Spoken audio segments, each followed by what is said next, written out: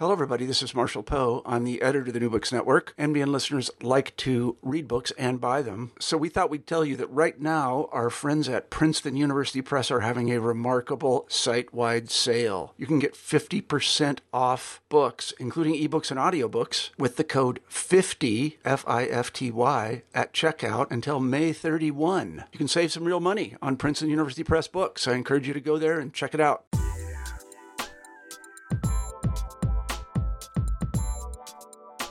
Hello, everybody, and welcome back to New Books in Science, Technology, and Society, a podcast channel on the New Books Network.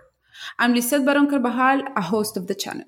Today, we'll be talking to Nora Jaffary about her wonderful book, Reproduction and its Discontents in Mexico, Childbirth and Contraception from 1750 to 1905, published by the University of North Carolina Press in 2016. Welcome, Nora. I'm so excited to have you here today. Oh, it's great to be here. Thank you for inviting me. So I wonder if you could begin this interview by telling us a little bit about yourself, your background, and how you came to study history and Latin American history in particular. Sure. I started out in history as an undergraduate, but I wasn't working on Latin America. I was educated in Canada, and I did a lot of British history and Indigenous history of Canada. And I would say what I liked about the field was its concreteness and its specificity. So I liked understanding how contexts created ideas or created political change or whatever the subject was.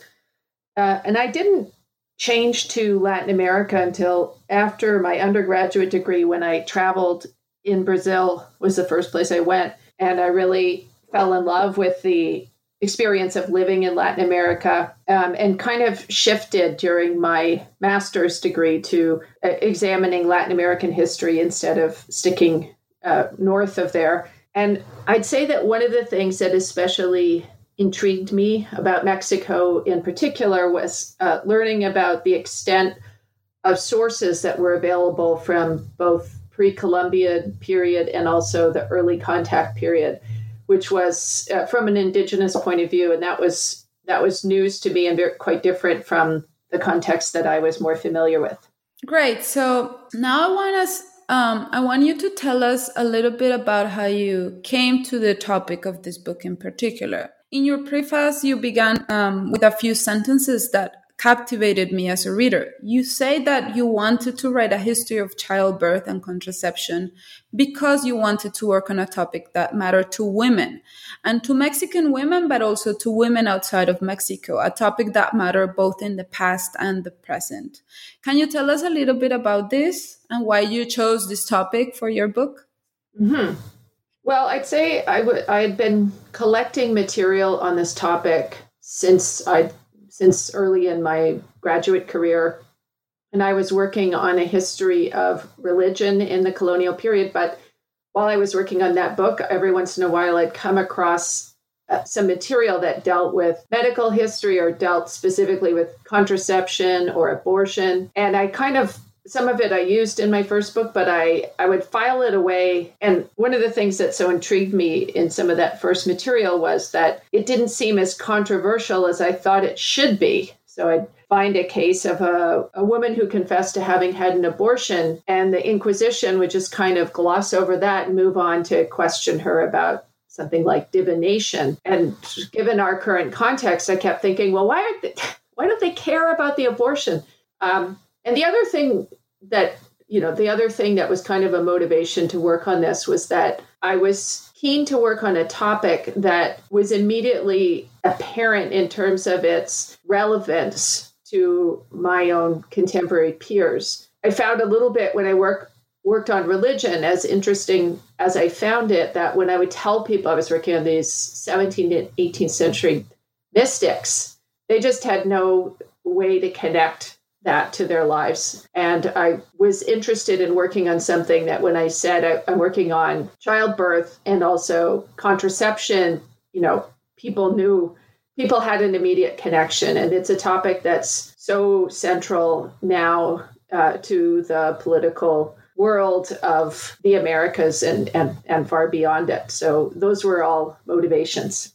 Yeah, and I believe you make this very clear in the book, and we'll discuss this probably at the end of the interview because this is how you finish the book.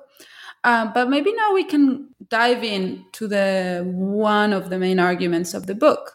So, according to you, in the later part of the 19th century, a change in discourse of sexual honor and public virtue became more imperative for an increased sector of the country's female population.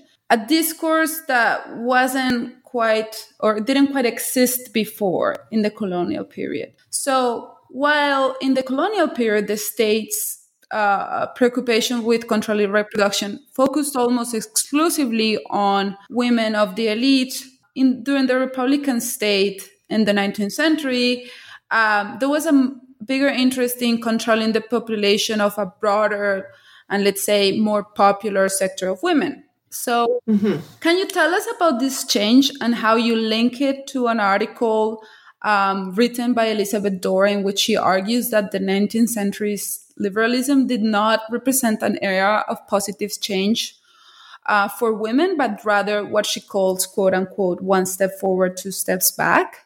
Sure. So the beginning of this argument came from searching in colonial archives for material that treated abortion and infanticide. And one of the most striking things I found, and other historians who have worked in this area have found the same thing, was the real paucity of cases. So in the period, the entire colonial period, so 1521 to 1821, I found a mere 14 criminal investigations. And this is looking through close to a dozen archives in Mexico. And it's something I've continued to do since even the book has come out. And I've been back to, I've been to new archives in different state level archives and keep looking and keep not finding these kinds of accusations. And it's so there's this absence of denunciation. There's a low rate of conviction for the crimes when they are denounced. And it also struck me because it was much lower than in other contemporary places. So just to give a couple comparisons with European contexts, the records of the Central High Court of Paris, which had jurisdiction over quite a large population of 8 to 12 million people in the same time period, so like 16th to 18th centuries, executed somewhere around 1,500 women for this crime. So, it's a comparable population size in much higher numbers. So one thing is like, why isn't the crime being prosecuted? Why isn't it being denounced comparably? And then the other change is this rising rate of denunciation and prosecution after independence. And that happened pretty gradually. So the archive that I use most exhaustively is the Tribunal Superior del Distrito Federal, which is the appellate court for cases originating in the capital city. And in the first 5 decades after independence, that court prosecuted 1 case for abortion and 19 for infanticide. But after we go to the end of the century, the numbers rise dramatically. So there are 79 cases for abortion and 83 for infanticide in the last 3 decades of the century. So it's not we're still talking about, in absolute terms, we're not talking about thousands of cases. It's, fewer than 200 cases, but in comparison to the 300 years that preceded it, when there's so few, then it's quite a dramatic rise. And it's also a dramatic rise in comparison to other crimes, for instance, homicide, which is prosecuted vigorously in the same time period in the late 19th century, but which is also prosecuted vigorously in the early colonial period and throughout the colony and early 19th century. So there is something that's happening with this crime that is distinctive. So that was the first thing that I looked at. And so that's one of the major questions that I'm examining is, why are people not denouncing? Why are courts not prosecuting early on? And then there's a change.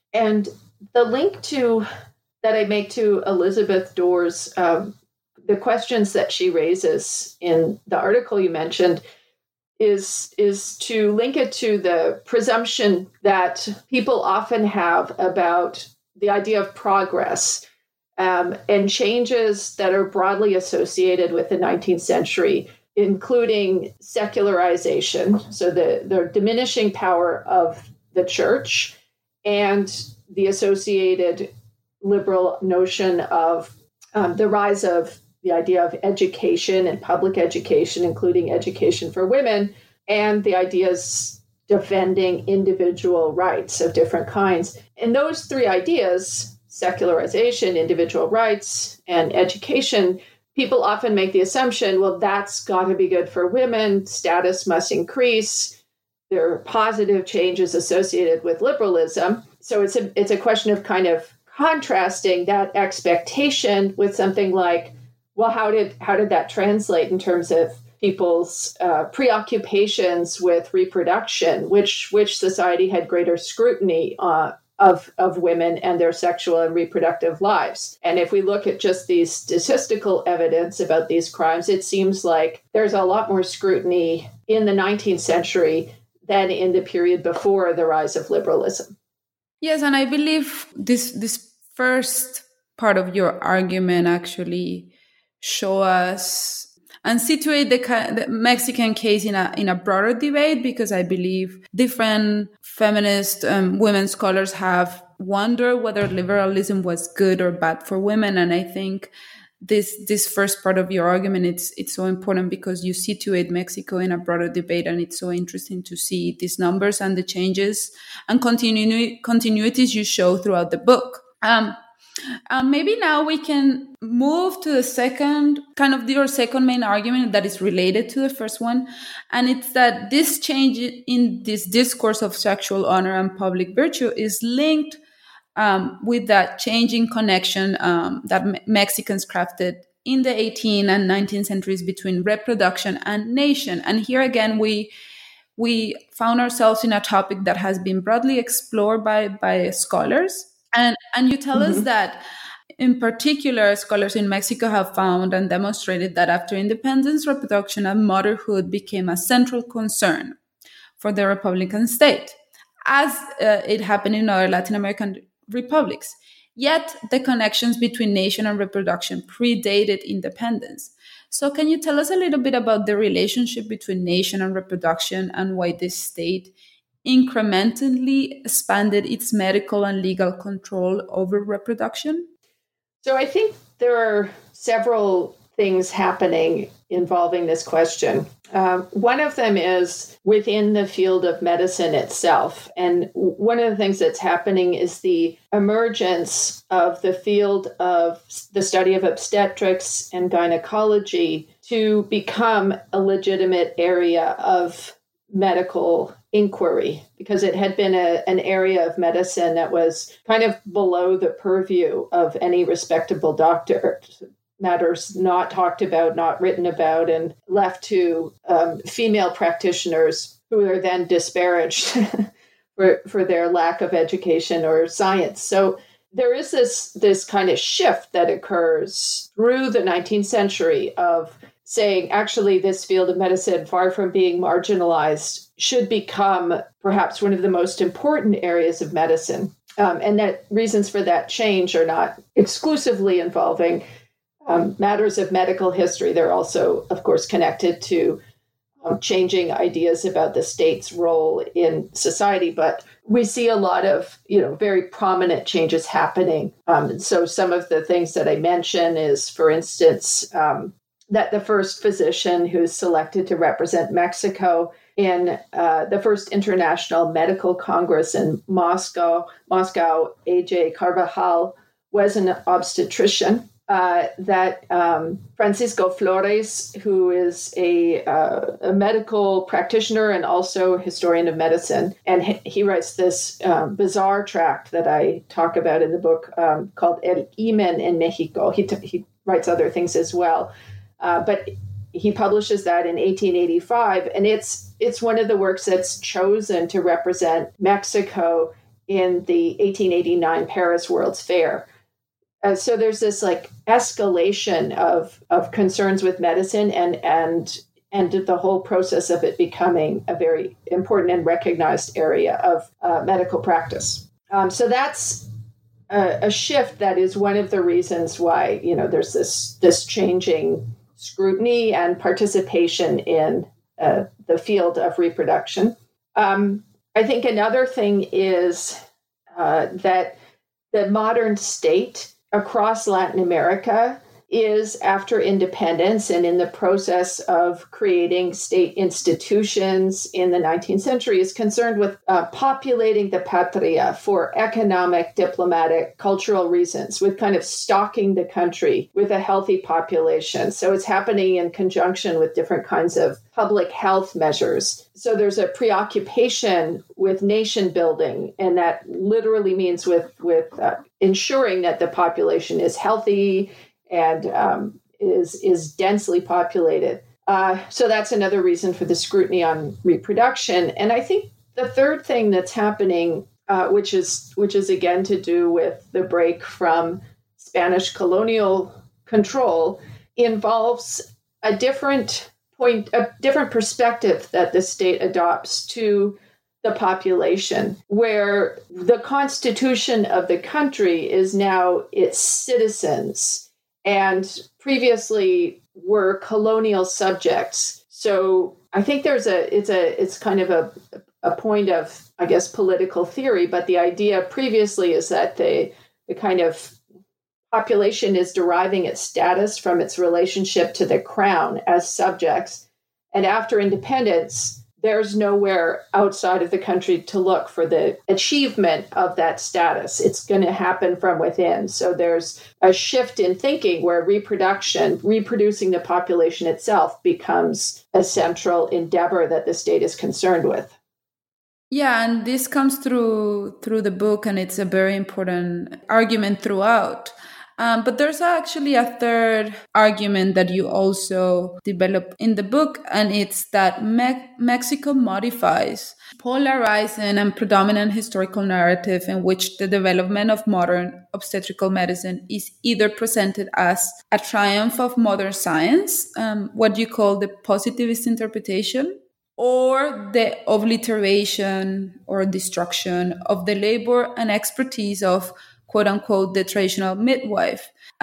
What you also name a feminist interpretation that emerged in the 1960s with the work of scholars such as Phyllis Brodsky, Ana Maria Carrillo, Luz Maria Hernandez, Barbara Duden, and Ludmila Jordanova. So here you argue that though both interpretations hold a kernel of truth, neither is entirely correct. Can you please tell us how, in the case of Mexico, a different picture emerged? And one that allows us to understand the experiences of Latin Americans' medical and scientific history in its own terms rather than as derivatives of European histories? So here again, I think there's a couple of things going on. The first one I would say is, it isn't necessarily specific to Mexico, but is more about the sort of competing narratives between, the triumph of positivism versus the retention of pre-Columbian midwives as proto-feminists. And I think that part of what I was responding to was what I saw as either simplifications or romanticizations of both of those positions, and usually something that I was challenged by from reading individual experiences. So, for instance, when I read the writings of a famous 18th century Scottish obstetrician, I discuss him a little bit in my conclusion. His name was William Smellie, and his work was circulated and recognized in New Spain. And he was somebody who did a lot of experimentation with things like obstetrical instruments, and could have the kind of reputation of being sort of representing the patriarchal medical establishment that sought to pathologize birth. But when I read his writings, I realized that was such a a misrepresentation of how he saw what he was doing and actually what he did in practice. Because if anything, he was urging for caution on all fronts and only to resort to the use of instruments, medical instruments, to assist birth if everything else failed. And in all cases, if it was possible, to let nature take its course. So I feel like, the way William Smellie wrote about childbirth would not be that different from the way a doula who was advocating for natural birth might write about it now. And on the other side, I saw examples. I would read criminal trials, for instance, that had midwives appear sometimes to give their medical expertise. And one of the places they did that was in rape trials, including in the rape trials of what were often very young girls. And it would be, I would be initially astounded to read cases where midwives would provide the assessment of whether a rape had occurred or not. And one of the things that they do is they examine just the state of the body, and they're looking for evidence of struggle. And if they don't find evidence of struggle, they can't say it was a rape. They can't say it was forced. And those are the parameters in which they're working in. But I remember reading a trial of about a 6-year-old girl who the midwife determines was not raped, and so then says she was obviously a participant by choice in the sexual practice in which she engaged. And so again, there I thought, well, we can't construct these assumptions about a midwife's position to her clients or to other females out of a notion of a kind of romanticized portrait of the parameters in which they operated. So partly it was kind of checking the assumptions that we might make about both, say, doctors and midwives. So that's a personal point about those figures. But in broader terms, I think one of the things that is particularly distinctive to Mexico, but is also the case for other parts of Latin America in terms of medicine, was the fact that in the colonial period and through the 19th century, there is the remarkable endurance and persistence of very sophisticated pre-Columbian medical knowledge, especially about the botanical world. And this is true for the field of obstetrics and also many other fields. And it's something that doctors recognized, or doctors who were able to have a broader mind perhaps about it. But perhaps the best known example of this is a man called Francisco Hernandez, who was the private physician to Philip II and was commissioned to go to the New World in 1570 to conduct a kind of inventory of the botanical world. And he was supposed to go for, I think the journey was supposed to be about 5 years. And he was supposed to go to Mexico and also to Peru. And he never made it out of Mexico because he was so overwhelmed by what he found and the extent of botanical knowledge and also the variation of plant life. So before he'd been to Mexico, he knew from all his knowledge and from reading the Greeks and Arab naturalists, what was known in Europe at the time was about 600 species of plants. And in the 22 volumes he wrote about his findings in Mexico, he described 3,000 species of plants that he had encountered. And so it's the variety of the botanical life and then the very sophisticated knowledge that medical practitioners had about this that is very distinctive about medical practice in this setting.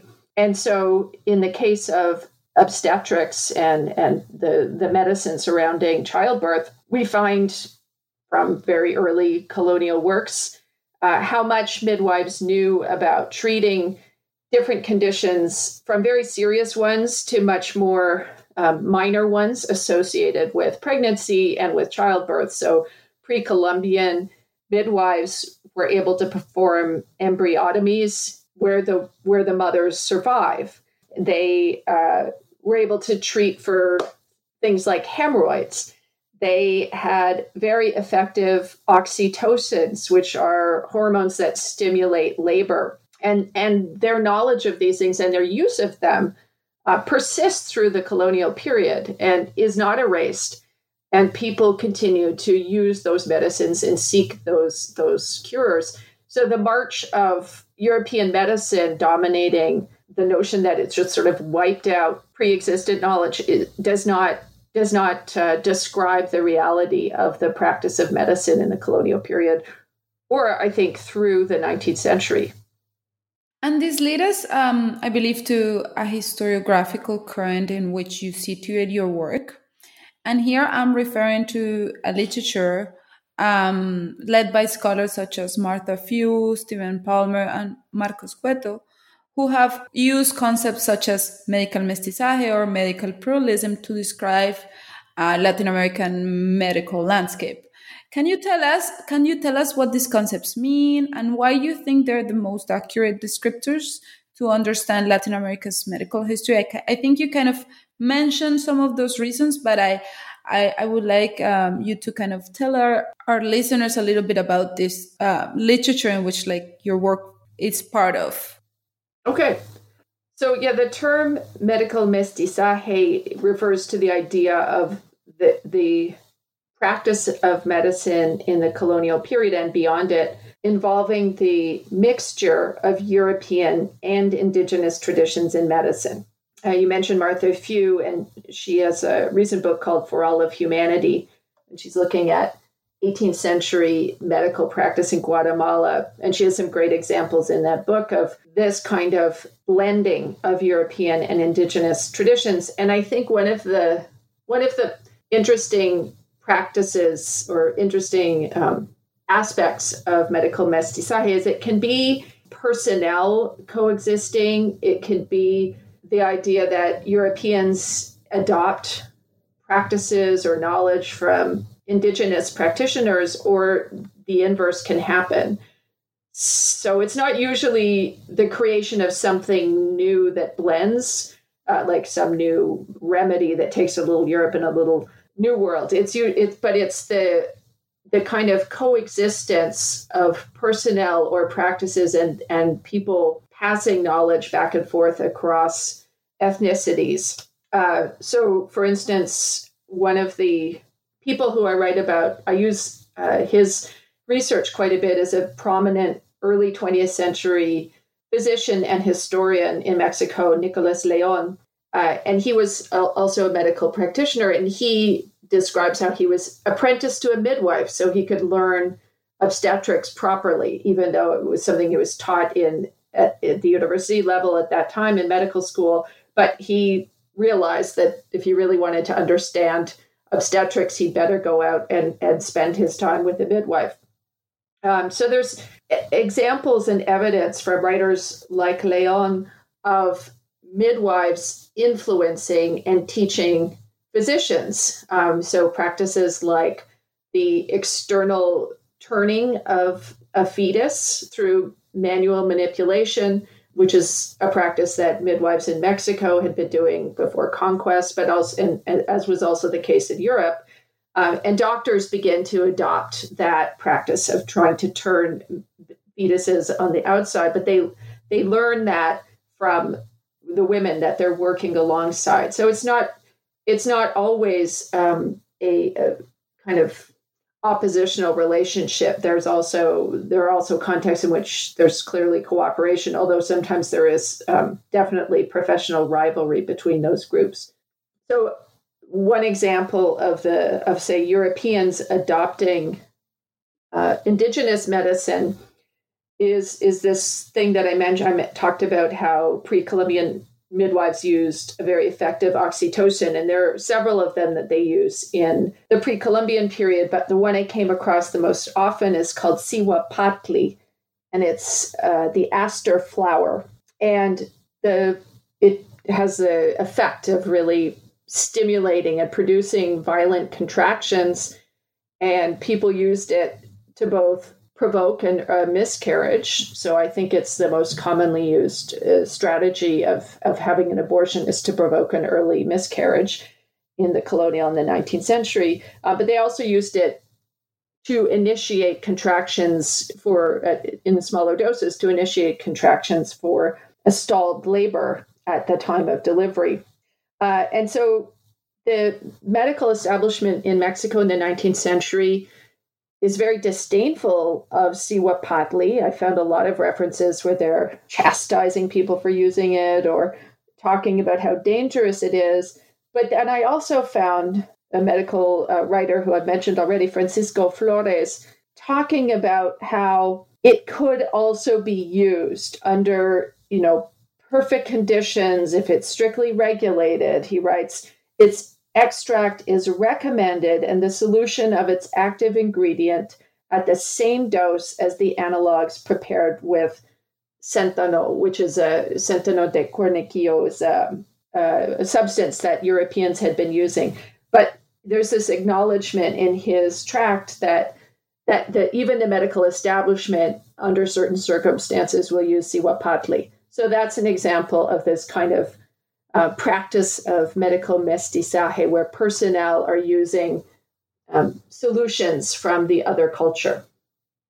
Okay, so now before moving to the chapters of the book, I have a question to you about sources. So you say initially that you wanted to focus on regular experiences of childbirth and contraception. But because of the nature of the sources, that means what gets recorded and the type of documents that we have today about the past that were written in the past, you focus mostly on birth irregularities. Can you explain to our listeners what this means? Right, sure. Yeah, the chapter that I include about, particularly about monstrous births, was actually the first chapter I started writing for this book. And that happened because I was in Seville for a conference at about the time I started working on this book. And I stayed for several weeks because I thought I would take advantage of access to the Archivo General de Indias. And I was in the archive. So that's the archive that is the kind of main a clearinghouse of administrative records for all of Latin America in the colonial period.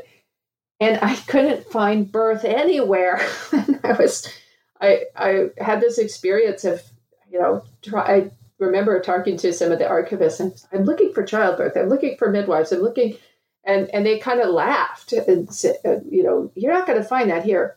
I found a few things. I found records of midwives. I found materials which I have not used relating to the first Casa de Maternidad that was built in Havana in the late 18th century. So I would find things from time to time, but I just couldn't find what I was looking for because it was below the purview of the administrative record. And I think it's also part of this discussion of how birth becomes a central preoccupation in the 19th century. And before that, it's everywhere, but never discussed and not recorded. So, I kept thinking all these administrators, their wives, daughters, and lovers and sisters are all giving birth, but they're never recording it, never talking about it. But the one thing I resorted to doing in the AGI was to start reading the copies of the Gazeta de Mexico, which is one of the first medical publications in the New World. The Gazeta de Mexico covers all sorts of matters, but included in it are discussions of medicine. And in those, I found these descriptions of what contemporaries called monstrous births. And so I started tracking and going through all the gazetas and looking for them and seeing how people wrote about them. But that was an experience of saying, what are the kinds of births that make it to the administrative record? And the ones that are recorded that leave a trace for historians to find, especially in the earlier period, are those that are unusual. They're unusual either because they were medically unusual, like what what people called monstrous births, and that also included in the gazettas were twins or triplets or multiple births. And then there are things where there was some kind of concern about criminal action. So that's why abortion and infanticide shows up. Or cases where people are accusing midwives of criminal misconduct. So those kinds of things show up. But it's a topic that, the discussion of it, if we're kind of trying to trace where and why does it show up, for the colonial period, it really only shows up when it's unusual. And in the modern period, because there's more public preoccupation, for reasons I've already discussed, with reproduction and population, then it becomes more broadly part of a public discussion, coincident with things like the creation of the first maternity hospitals. So it's this movement from like absence in the public record to a central concern of the public record. Yeah, and I think your answer just show us how even if historians have certain ideas or projects in their minds, the archive shapes the outcome, because it depends on what you can find, on the type of documents that you can find or that are available, or the type of things that get recorded. And so I think that is very clearly shown in this book, and it's very helpful for historians and for people interested in history in general to understand how history writing works. Okay, so now let's move on to the chapters. To flag it to our readers, the book is divided in 3 parts, organized thematically rather than chronologically. So part 1 is titled Purity and Productivity, Understanding Virginity, Conception, and Pregnancy. Here, you analyze how the concepts of virginity, conception, and pregnancy changed throughout the period covered by the book, and in comparison to other topics analyzed in subsequent chapters as abortion, monstrous births, or infanticide, you conclude that many aspects of Mexicans' idea about virginity, conception, and pregnancy remained somewhat stable. Though there were some changes. Can you tell us about this? In particular, can you tell us about how the increased professionalization of midwifery and obstetrics, something that you've kind of mentioned, didn't necessarily entail that midwives were banned from providing reproductive care, nor did it disallow collaboration between midwives and an increasing number of trained doctors? Well, I think there's several things going on, but one of them is that initially, so like the state's efforts to regulate midwifery date back to about 1750, and they're really just ignored. So the state says, only licensed midwives should be allowed to practice, and here are the conditions under which a midwife can be licensed. And then when we look at the colonial period, we see like 2 are licensed. And yet we have, if we find records, if we find allusions to childbirth in those cases where it comes up in usually in criminal trials or inquisition trials, or sometimes in writings by physicians, it's clear everyone's saying, well, people are going to midwives. That's who they're going to. So the population is just one of those cases where the population doesn't really care what the state is declaring will be the case. They continue to prefer to use the practitioners that had always been overseeing birth. And there also aren't that many doctors available.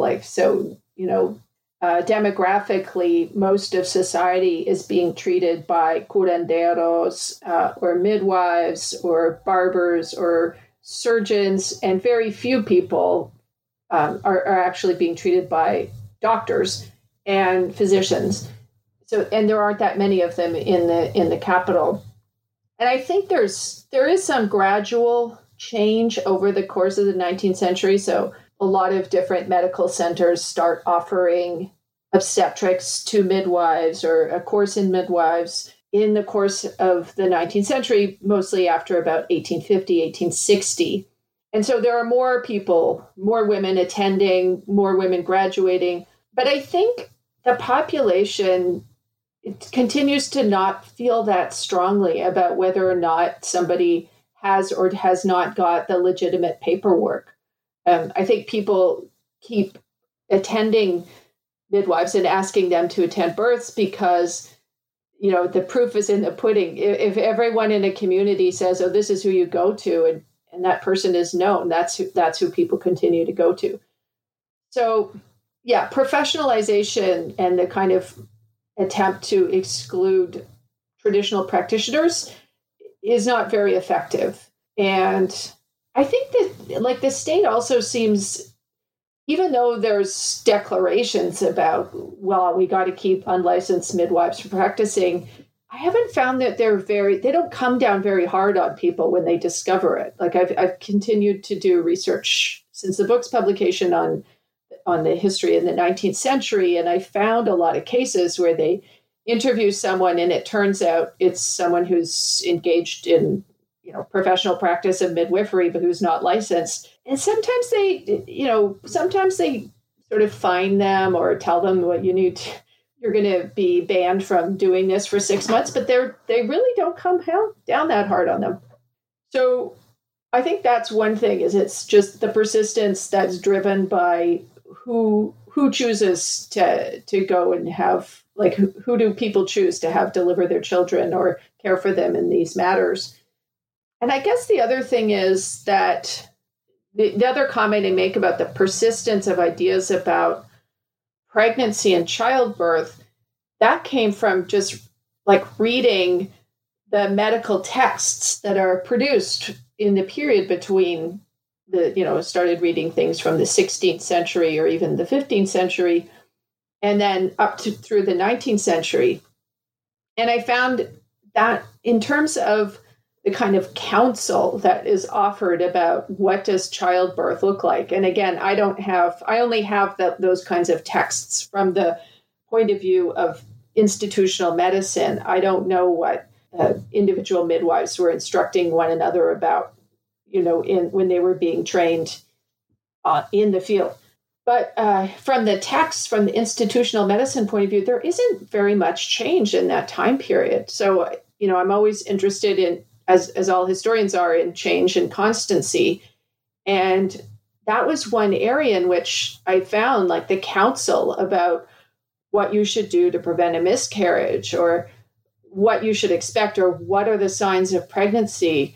All of that kind of literature really doesn't change very much. And it doesn't even change very much into the 20th century. Yeah. So if in part one, you show kind of continuities, I think parts 2 and 3 show more transformations. So let's start with part 2. Here, this one is titled "The Hidden History of Contraception, Abortion, and Infanticide," and this section is central to your argument about how liberalism didn't necessarily entail progress for women.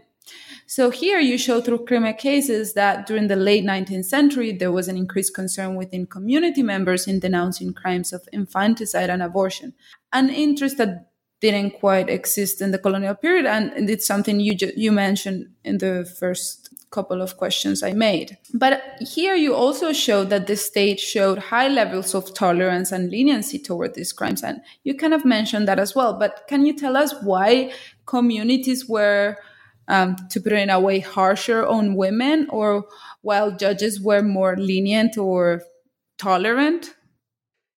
I mean, I will say that that's a very good question, and I will have to admit that I don't feel entirely satisfied with the answer I have for it at the moment. So it's something I mentioned I'm still working on this topic. So I'm working precisely on the issue of when, why, and how did abortion, and it turns out infanticide, because sometimes the distinction between the two isn't that clear. Why does it become prohibited? Why does it become stigmatized? Why and when does it become seen at the community level as a crime?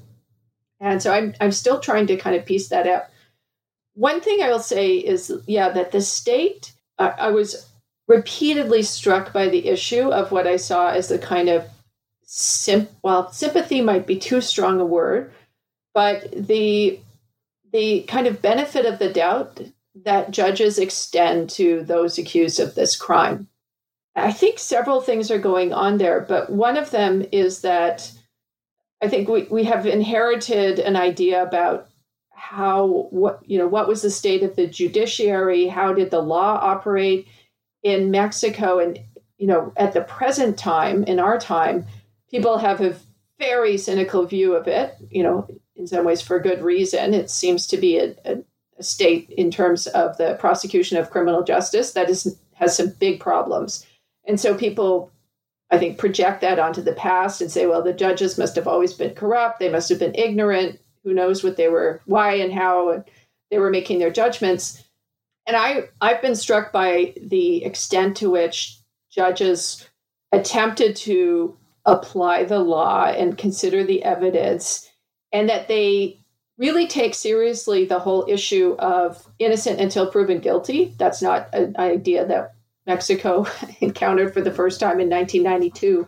The burden of proof has to be absolutely overwhelming. And so infanticide and abortion are both very private crimes. There aren't usually witnesses. And in the absence of a confession, there's very little that could, make a definitive proof that it wasn't a miscarriage. And that's usually the argument women made, and judges are usually sympathetic to it. So some of it involves understanding how justice is operating.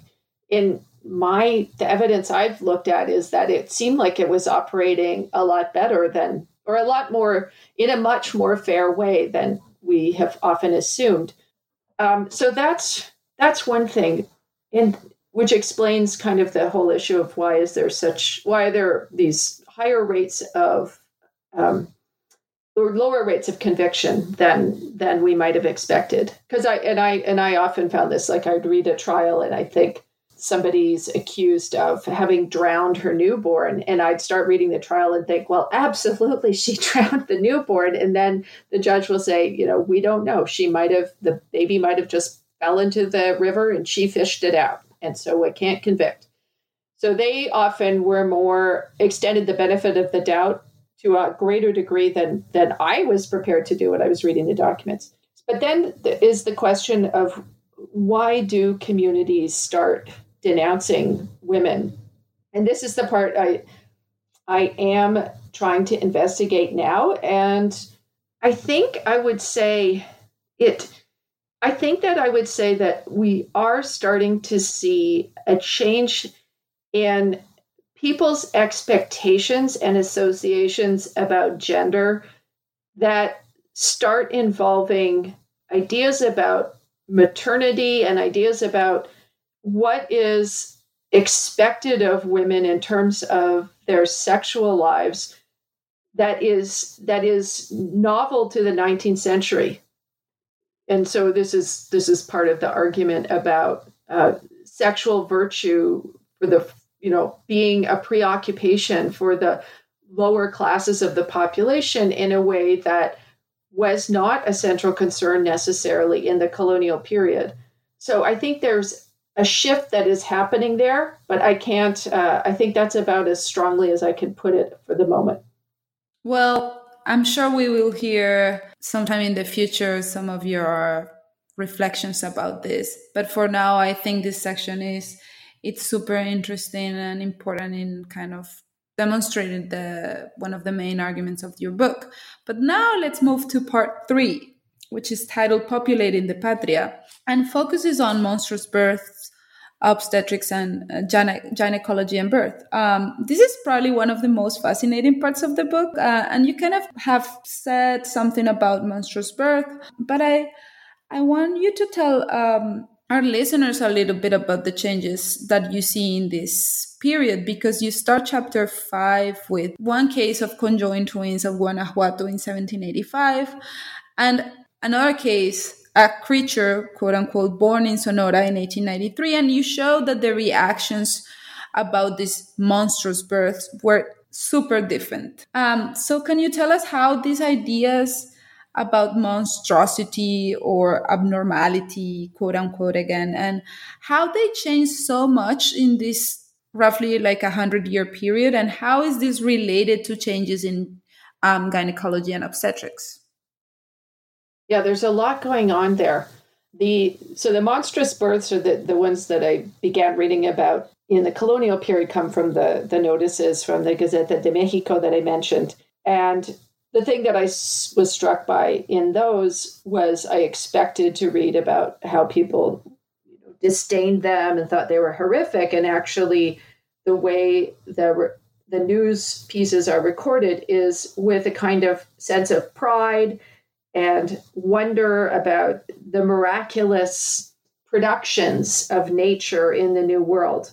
And so I connected all of this to a sort of discourse of criollo patriotism or sort of pride of place that's occurring in the late colonial period in Mexico and elsewhere in Latin America, and is a response to the discourse that's coming from Europe, especially associated with writers of the Enlightenment, and the idea of the New World as a place that is infertile and that is degenerate in its natural productions. And so it's like this kind of counter position that is developed in Mexico, and it's quite explicit in the Gazeta notices. And then I found, first of all, I will say that I thought, okay, so we found these, and they literally call the babies they're describing monsters, monstruosos. And I thought, well, that language must cease in the 18th century. It's not going to show up anymore. And so I didn't even begin by examining for it in the 19th century. And then at one point, while I was working on the book, I had access to an extensive newspaper database that drew out a whole lot of Mexican publications from across the country. And I was just going through it and looking for stuff on maternity hospitals or infanticide or all my other subjects. And on a whim, I typed in, I could search it by keyword, which was fantastic. And I typed in monsters, and I found all these records from the 19th century of what were still being called monstrous births. So that was first a revelation to me. And then later I discovered this. They didn't use the term monsters for this, but there was actually they called them anomalous births. So there was a salon de anomalías, like a birth abnormality salon in the National Museum that coincided with Mexico hosting the first meeting of the Americanistas, the academic conference in it's like 1897. So this fascination with birth abnormalities and what continue to be called monsters carries on in the 19th century. But as you point out, there starts being a change. So I found that the language in the public records, in the newspaper accounts in the 19th century becomes very negative and is no longer talking about these births as something wonderful and something to be proud of, but it has a lot of trappings and associations of revulsion and shame and horror. But in medical, what's happening is the rise of a medical field called teratology, which is the study of birth abnormalities, and it's an international field that really takes off first in France. So Mexican physicians are reading the French writers and then very influenced by them. But they have a kind of different attitude about birth abnormalities. It's not exactly the same as the colonial period, but it is much more reverential and respectful.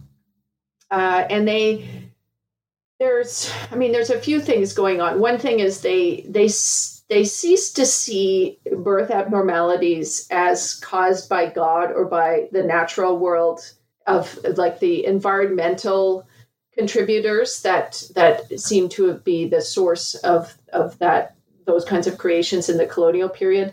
And they start thinking it's got to be to do with the woman's body. So they start being much more focused on the conditions of gestation and development in the womb.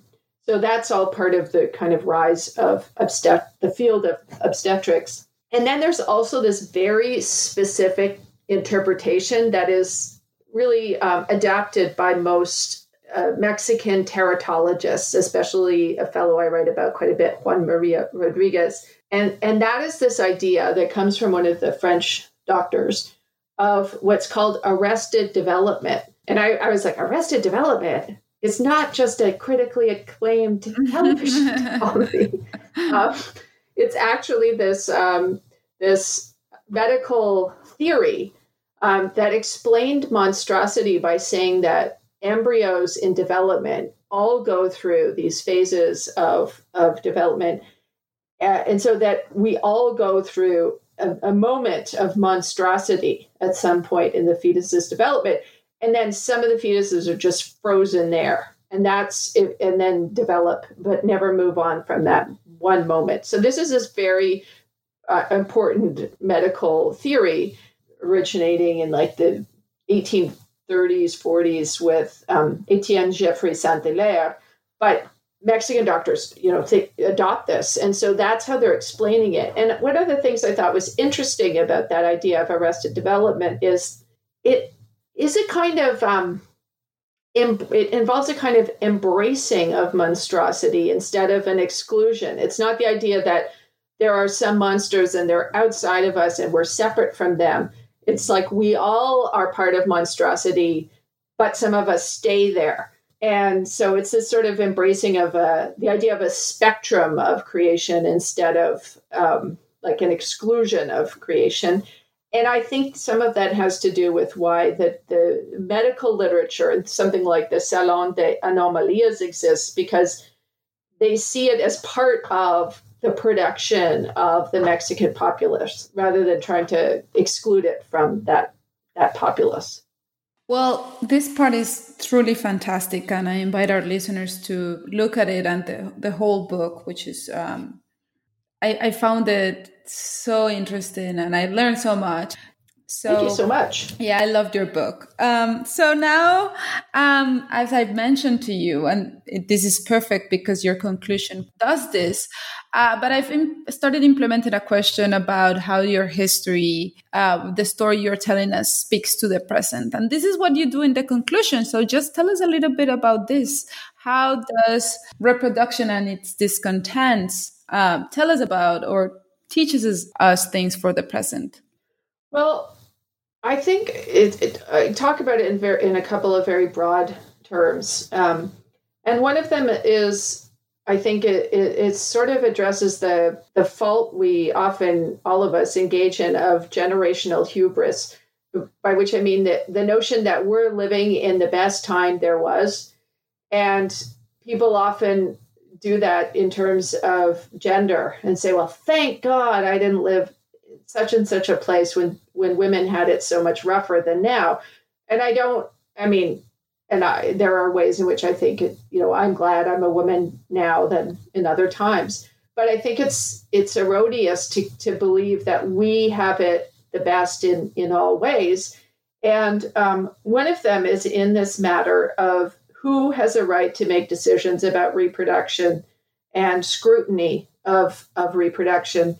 And I think it's really interesting that in the colonial period, it really doesn't seem to have, despite it being a Catholic society, it doesn't seem to be something that people considered anybody else's business. Either they didn't think it was anyone else's business, but the woman involved, or it just didn't matter enough for them to think, well, if so-and-so was pregnant and shows no signs of either having given birth or there being a child, it doesn't occur to them that it's their right or they're within their jurisdiction or that it's something worth raising. And so that very much contrasts with our current political moment where everybody seems to think that they have the right to weigh in on not just whether a woman should see a pregnancy through to term or not, but how and to what extent they have the right to control reproduction. I mean, it's become something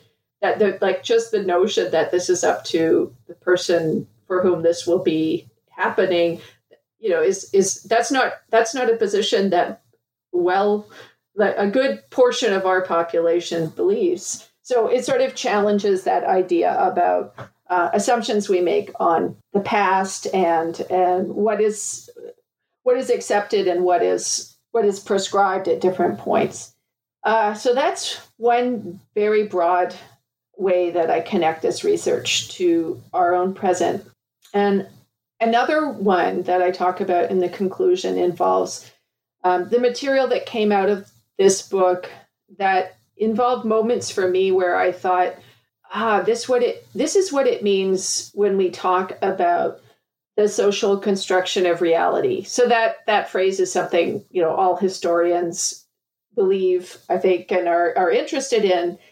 But the extent to which we think about how our circumstances determine the way we think about the body, or the way we think about sexuality, or the way we think about gender, to a very dramatic extent, that I think that in the realm of gender studies, the body is still a place that people are resistant to thinking there's a construct, because we're all, we're products of the Enlightenment. We're very tied to the idea about experiential knowledge, and if I see it, and I can touch it, that it's there.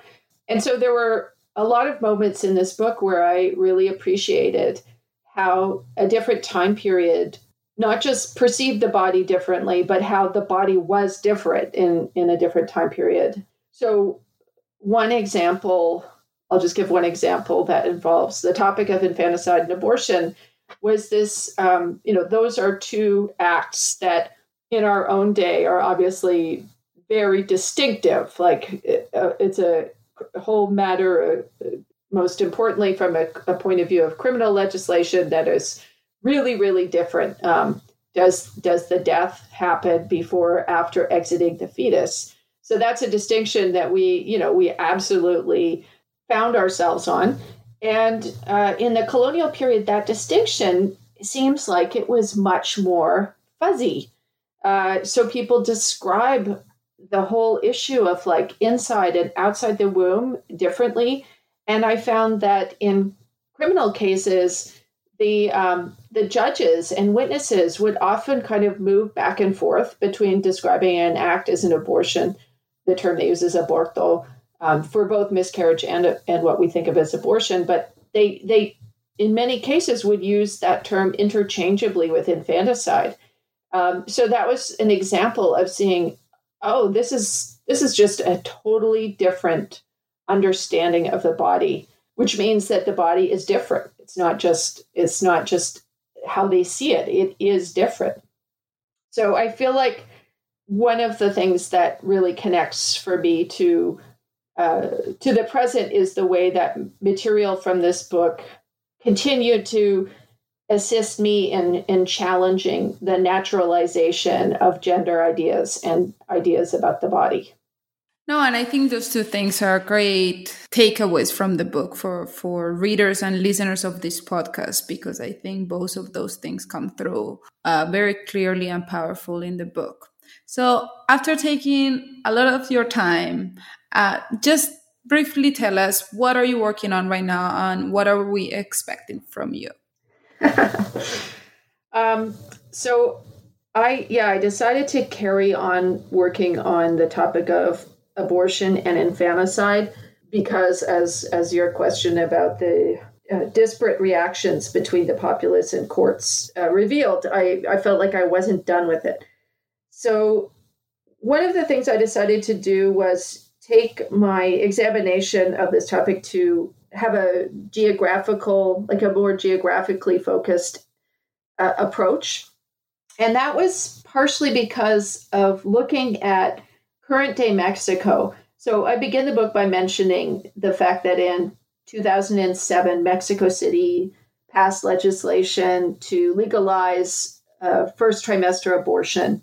And in response, all the other states in Mexico have to a greater or lesser extent really shored up their anti-abortion legislation. So there's kind of been a reaction outside of the Capitol to that passage. But they haven't all done it to the same extent. So some states are more lenient.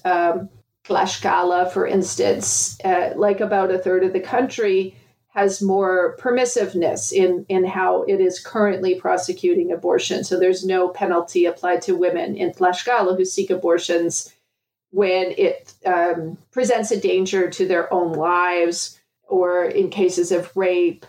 And then there are more intermediate locations. And then there are places like Veracruz. And Veracruz, the state of Veracruz, is now the most anti-abortion state in Mexico. And it passed legislation in 2016, making abortion really prohibited under any circumstances.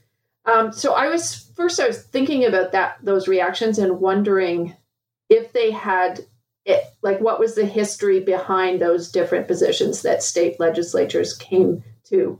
And I looked at other things like some of the states in Mexico, the current language of their abortion laws is an absolute reproduction of the laws of the 1871 state criminal codes. So they've just taken that language. So that was interesting to me too, the places that have looked back and said, actually what we did in 1871 still works just fine, and they will just verbatim use the language. So I kind of wanted to see what has been happening at different levels. So I spent a summer in the Yucatan going through that criminal archives of those crimes there. And then I spent time in Puebla and Tlaxcala gathering information. I want to go to Veracruz, but I was talking to different archivists and historians there, and they all claim that they have no material until the 20th century. Everyone says, oh, there were great fires. We don't have it. So I haven't been to Veracruz, but I have to figure out if there's somewhere else in Veracruz that has the material I'd like to look at. So I'm right now. I'll say I'm gathering my information. I have a couple of shorter pieces coming out that is based on this material, but my gestational period for a book is 10 years. So don't hold your breath. It'll be here